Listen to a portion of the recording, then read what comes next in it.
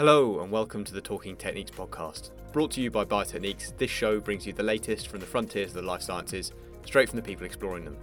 I'm your host, Biotechniques digital editor Tristan Free, and on this episode, supported by Zymo Research, we'll be discussing the epigenetic clock.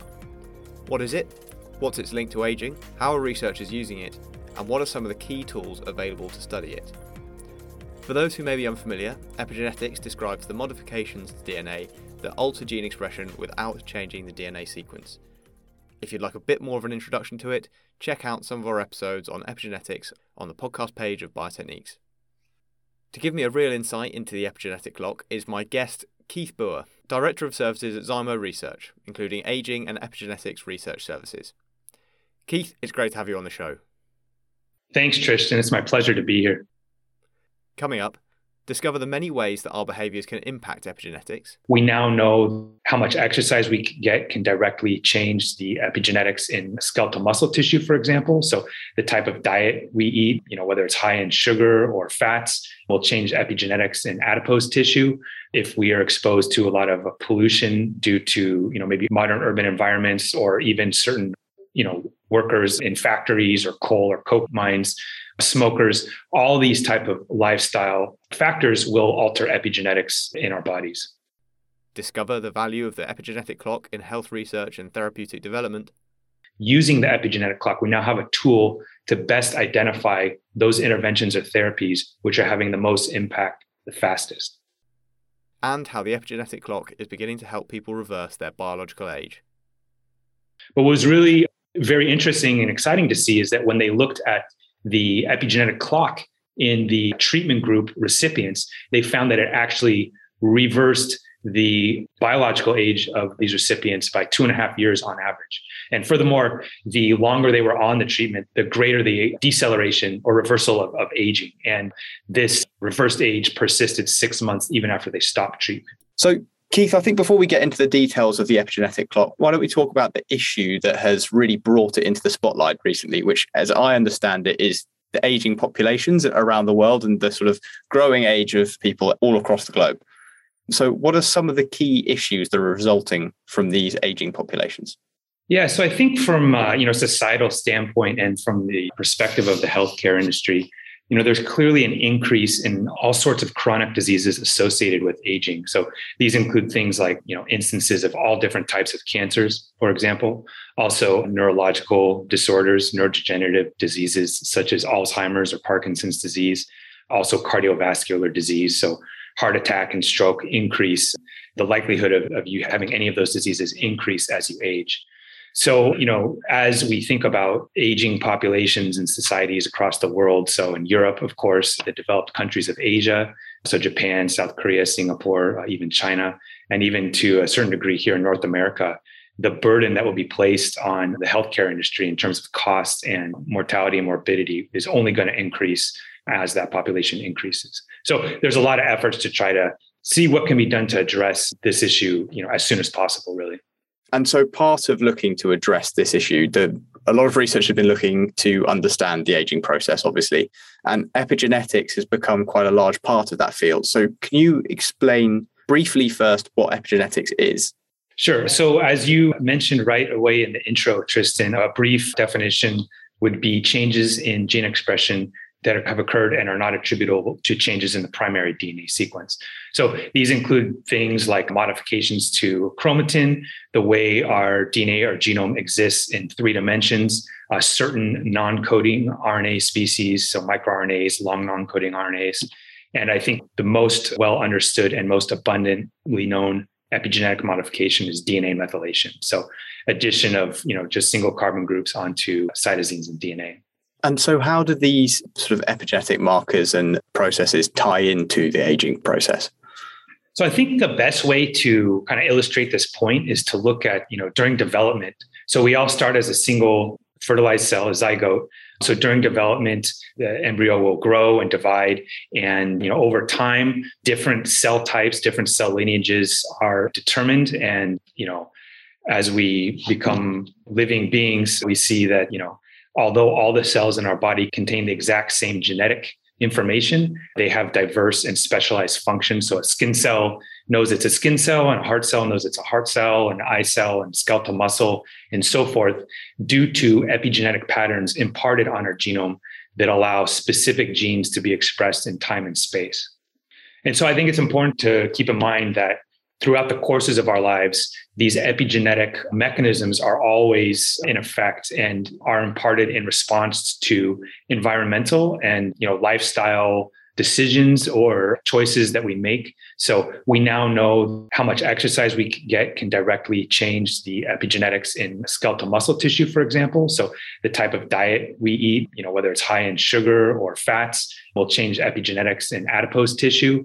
If we are exposed to a lot of pollution due to, maybe modern urban environments, or even certain, workers in factories or coal or coke mines, smokers, all these type of lifestyle factors will alter epigenetics in our bodies.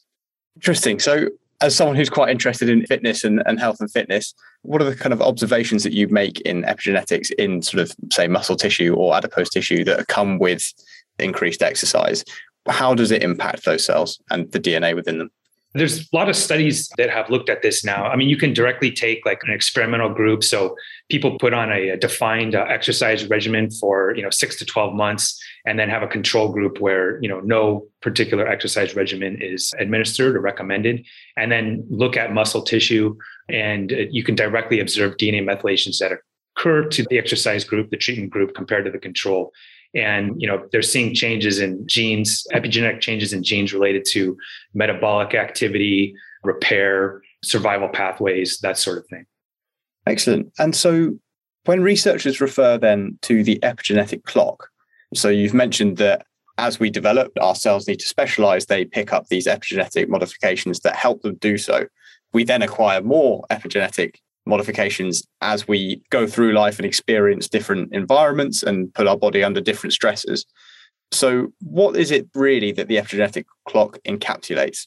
Yeah, so I think the connection between, aging and these epigenetic changes and the origination of the clock, it's really just not even 10 years old. So it was in 2013, there were 2 high impact papers that came out from researchers at UC San Diego, led by Greg Hannum, and also UCLA, led by Steve Horvath.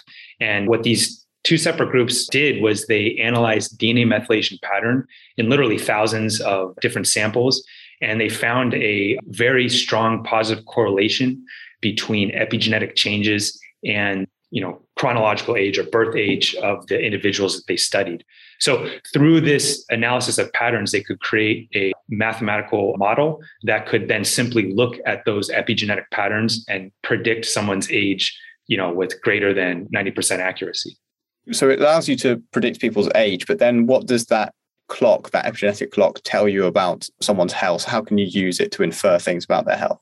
Right. So, for us, for Zymo, from our perspective, when these papers came out, I mean, this was, just this really fascinating phenomenon, right? So there's this connection. And so what does it mean, right? So we, reached out to Steve Horvath. He's right here in our backyard. So in Los Angeles, we're in Southern California, and we started collaborating on this topic. Eventually, we negotiated a license with UCLA for a use of these markers in different areas of research.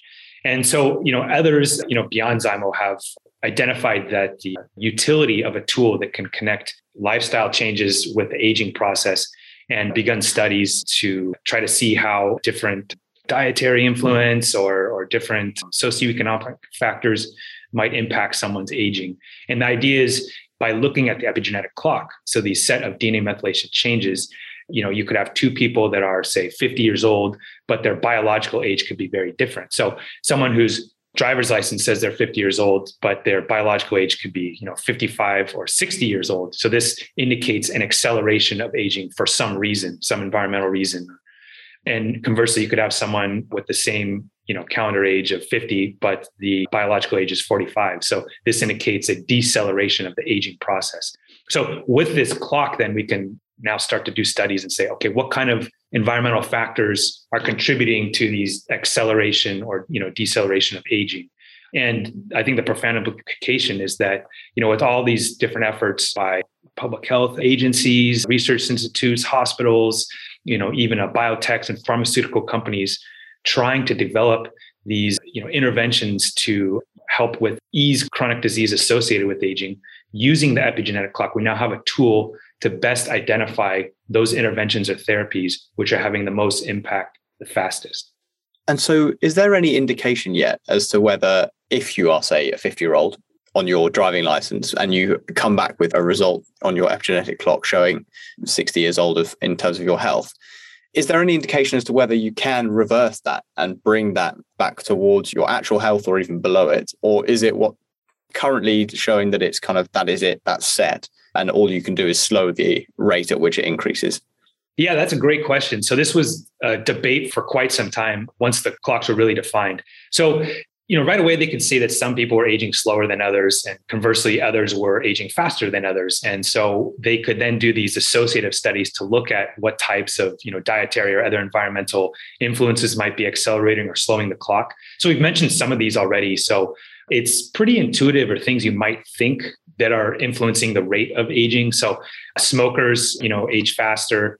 People who have higher BMI, blood pressure, poor ratios of low density versus high density lipoproteins or cholesterol. So all these factors have been shown to accelerate aging.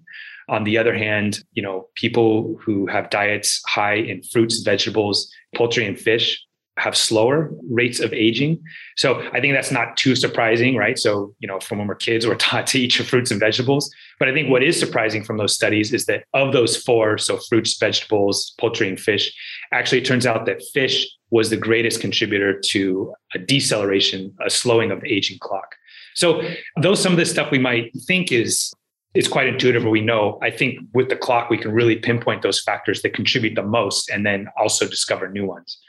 It's interesting you mentioned that fish was the one that was found to be kind of the biggest impact, because I think always it comes back to, with any kind of like diet science, that Mediterranean diet. And then you also have the fact that the Japanese kind of have the highest life expectancy in their population as well. And they're eating a lot of fish in their typical diets.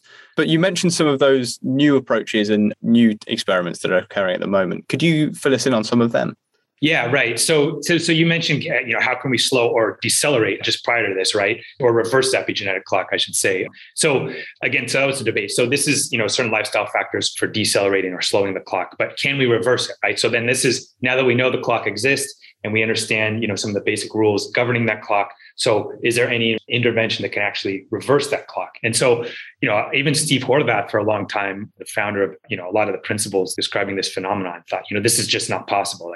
However, just very recently, a study led by Greg Fahey and his team, again, here in Southern California, where they were actually trying to slow or reverse some of the immune function decline associated with atrophy of the thymus that's known to occur in elderly. And so what they did was they administered a 3-drug cocktail that included the drug metformin, a human growth hormone, and a DHEA. They administered this to subjects over the age of 50 and monitored their thymic function for the treatment group compared to the control group. And so they did indeed find that a rejuvenation of the thymus, and that was associated with improved immune function. But what was really very interesting and exciting to see is that when they looked at the epigenetic clock in the treatment group recipients, they found that it actually reversed the biological age of these recipients by 2.5 years on average. And furthermore, the longer they were on the treatment, the greater the deceleration or reversal of aging. And this reversed age persisted 6 months even after they stopped treatment. So it was a small scale study on a defined group of patients. So it's just one in the, it would have to be verified and validated in a much larger experimental group.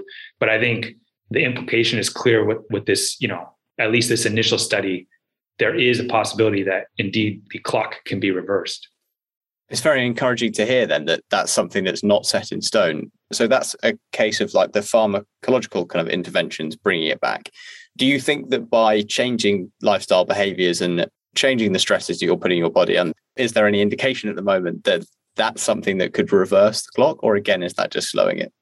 It's not known right now. Right. But again, with a tool like the epigenetic clock, this is really the power of it. So we now have a method to really test this kind of stuff. So if you said, what kind of exercise, there's even a debate like, oh, you need to do more weightlifting and strength training or resistance exercise. And, some people say, no, it's cardiovascular is the more important. And others say, well, you don't want to even do too intense because this could have detrimental. And so it used to be something more leisurely, like go for a hike or just do some gardening. Well, now we have a tool, we can actually test that, right? We can set up experiments and give people different exercise treatment courses, and we can see which one has the greatest impact on that epigenetic clock. And, who knows, maybe if we start to make improvements and learn more, we may one day come to a course that could even, do so much as reverse some of the damage that accumulates over time. Fascinating. It'd be very, very interesting and also, I think, quite satisfying to receive a workout plan or a fitness plan that's been proved by science to actually make the biggest difference to your health. That'd be quite a development. So in conducting some of this research and trying to get towards that kind of level of understanding, what are some of the challenges that you come across? I think, one thing is just, recruiting study participants. It's a lot of the same things you get with any kind of, clinical study, drug trial.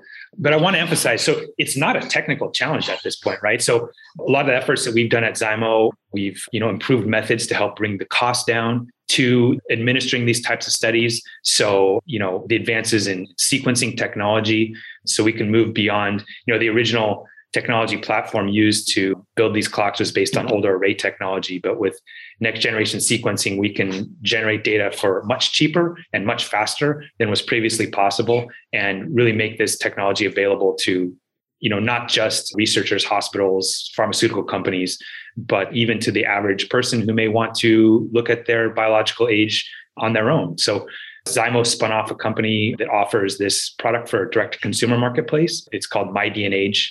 So, anyone can look it up on the internet and, place an order and receive a test kit at their home. And just with either just a few drops of blood or a urine sample, can send that back to the lab and get a report on their own biological or epigenetic age. And so you mentioned then some of the technological developments that have brought this into something where you can now use it so freely, and you can use it in those sort of more consumerist spaces as well. So what are some of those developments in next generation sequencing, and what are some of the technologies that are really helping improve this field? Yeah, so, Horvath and Hannum, for the original clocks, the original publications, again, they use array technology, and arrays are fine. They're great, research tools. But with sequencing, what that newer technology brings is a lot of, number one, reduced costs and increased throughput, right? You just get a lot more data with the most advanced platforms, but also allows a flexibility. So with arrays, you have a fixed set of genes that you're looking at. But with sequencing, we can look at different genes, different regions, non-coding regions. As the science develops or new genes or epigenetic loci are implicated in aging, we can add those to the panel, or if some drop out, we can modify which epigenetic markers we're looking at in our test. And we can do it on the fly and, always have the most up-to-date profile of what's going to give us the most information about our biological age. And so where are the main developments in this field coming from? You mentioned obviously Horvath and UCLA. So is it mostly coming from academia, this side of things, or is there also a big part that industry is playing?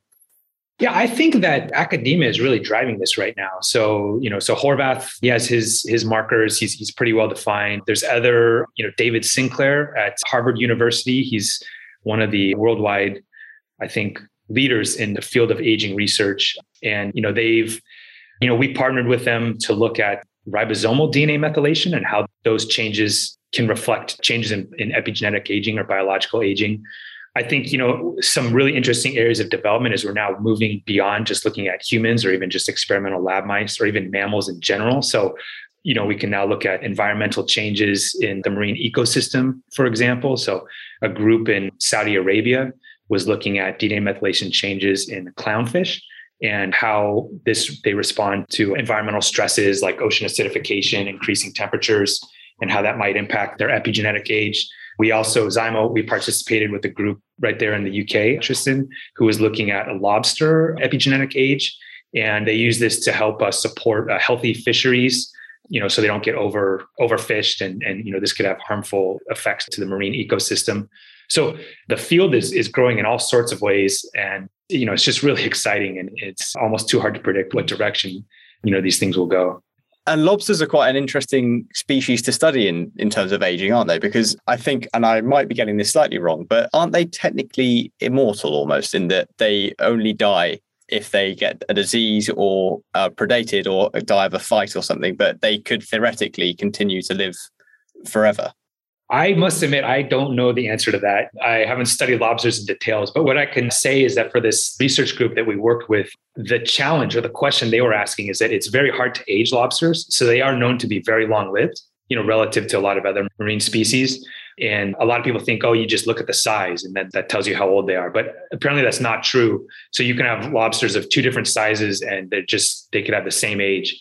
And so if you're just going purely on size, you're not really going to accurately capture the average age of the population. So another sort of tool, another measurement is really needed to really keep accurate track of what the healthy ecosystem looks like in that environment. Excellent. Well, I should probably add that I'm very hesitant to stand by that point. It's something that I have locked in the back of my head that just came up, but I might need to fact check whether or not lobsters are indeed immortal. So you've talked about then some of the applications and how wide this field is spreading. Where do you see it developing then in the next 5 years, say? Doing large scale clinical trials and testing, biological age change is going to support a lot of these efforts. So for a long time, we mentioned briefly the drug metformin a moment ago.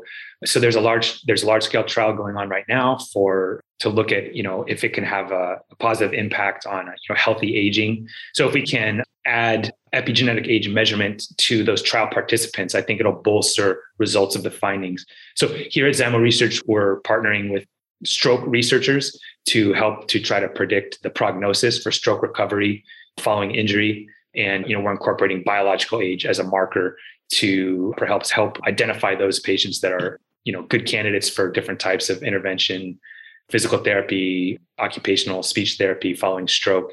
So using this tool, we hope to be able to accelerate, advances or breakthroughs in all sorts of different fields related to, chronic disease and others. And so you've mentioned that really with the technology, there are a few limitations left with it at this stage. But if there was anything that you could ask for to improve your understanding of the epigenetic clock, what would it be? And you can go as broad as you'd like. If I was a genie who could grant a wish, what would it be? Just more data, right? Just more data. So the more we explore this area, the more we're learning. So we started with human and, a few hundred defined loci.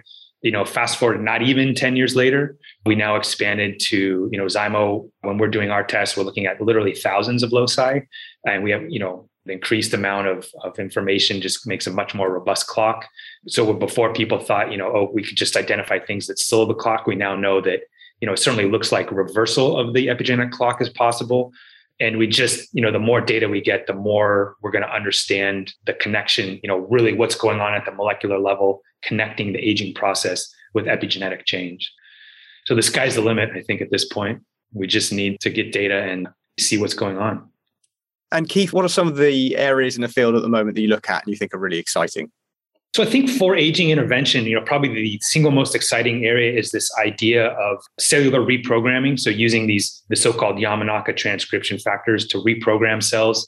And through this cellular reprogramming, the idea is we can rejuvenate older or damaged tissues. And again, David Sinclair, I mentioned him briefly. He's one of the leaders in this area, but there are certainly others. And what Sinclair's group has done, and we assisted him with some of this research, is really connecting the beneficial effects from this tissue reprogramming and showing that epigenetics is indeed a key component that is required for this, beneficial tissue rejuvenating effect to occur. And, I think this is one of the most promising areas and really shows the power of using a tool like epigenetics to connect to actual functional interventions and, have the most beneficial outcomes that can really help society. Well, Keith, it's been great to hear about the impact of this field in exercise, health, drug development, ecology. So thank you so much for coming on the podcast and sharing your expertise. It's been my pleasure, Tristan. It was really great to talk to you. Thank you. If you would like to find out more about aging and the epigenetic clock, you can get more information from our In Focus on epigenetics and aging over on www.biotechniques.com. If you've enjoyed this episode and would like to find more, you can check out the podcast section of the site or follow @SciTristan on Twitter for regular updates and threads on our latest episodes. Also, unfortunately, after a brief fact check, I can confirm that lobsters are not immortal. Thank you for listening, and goodbye.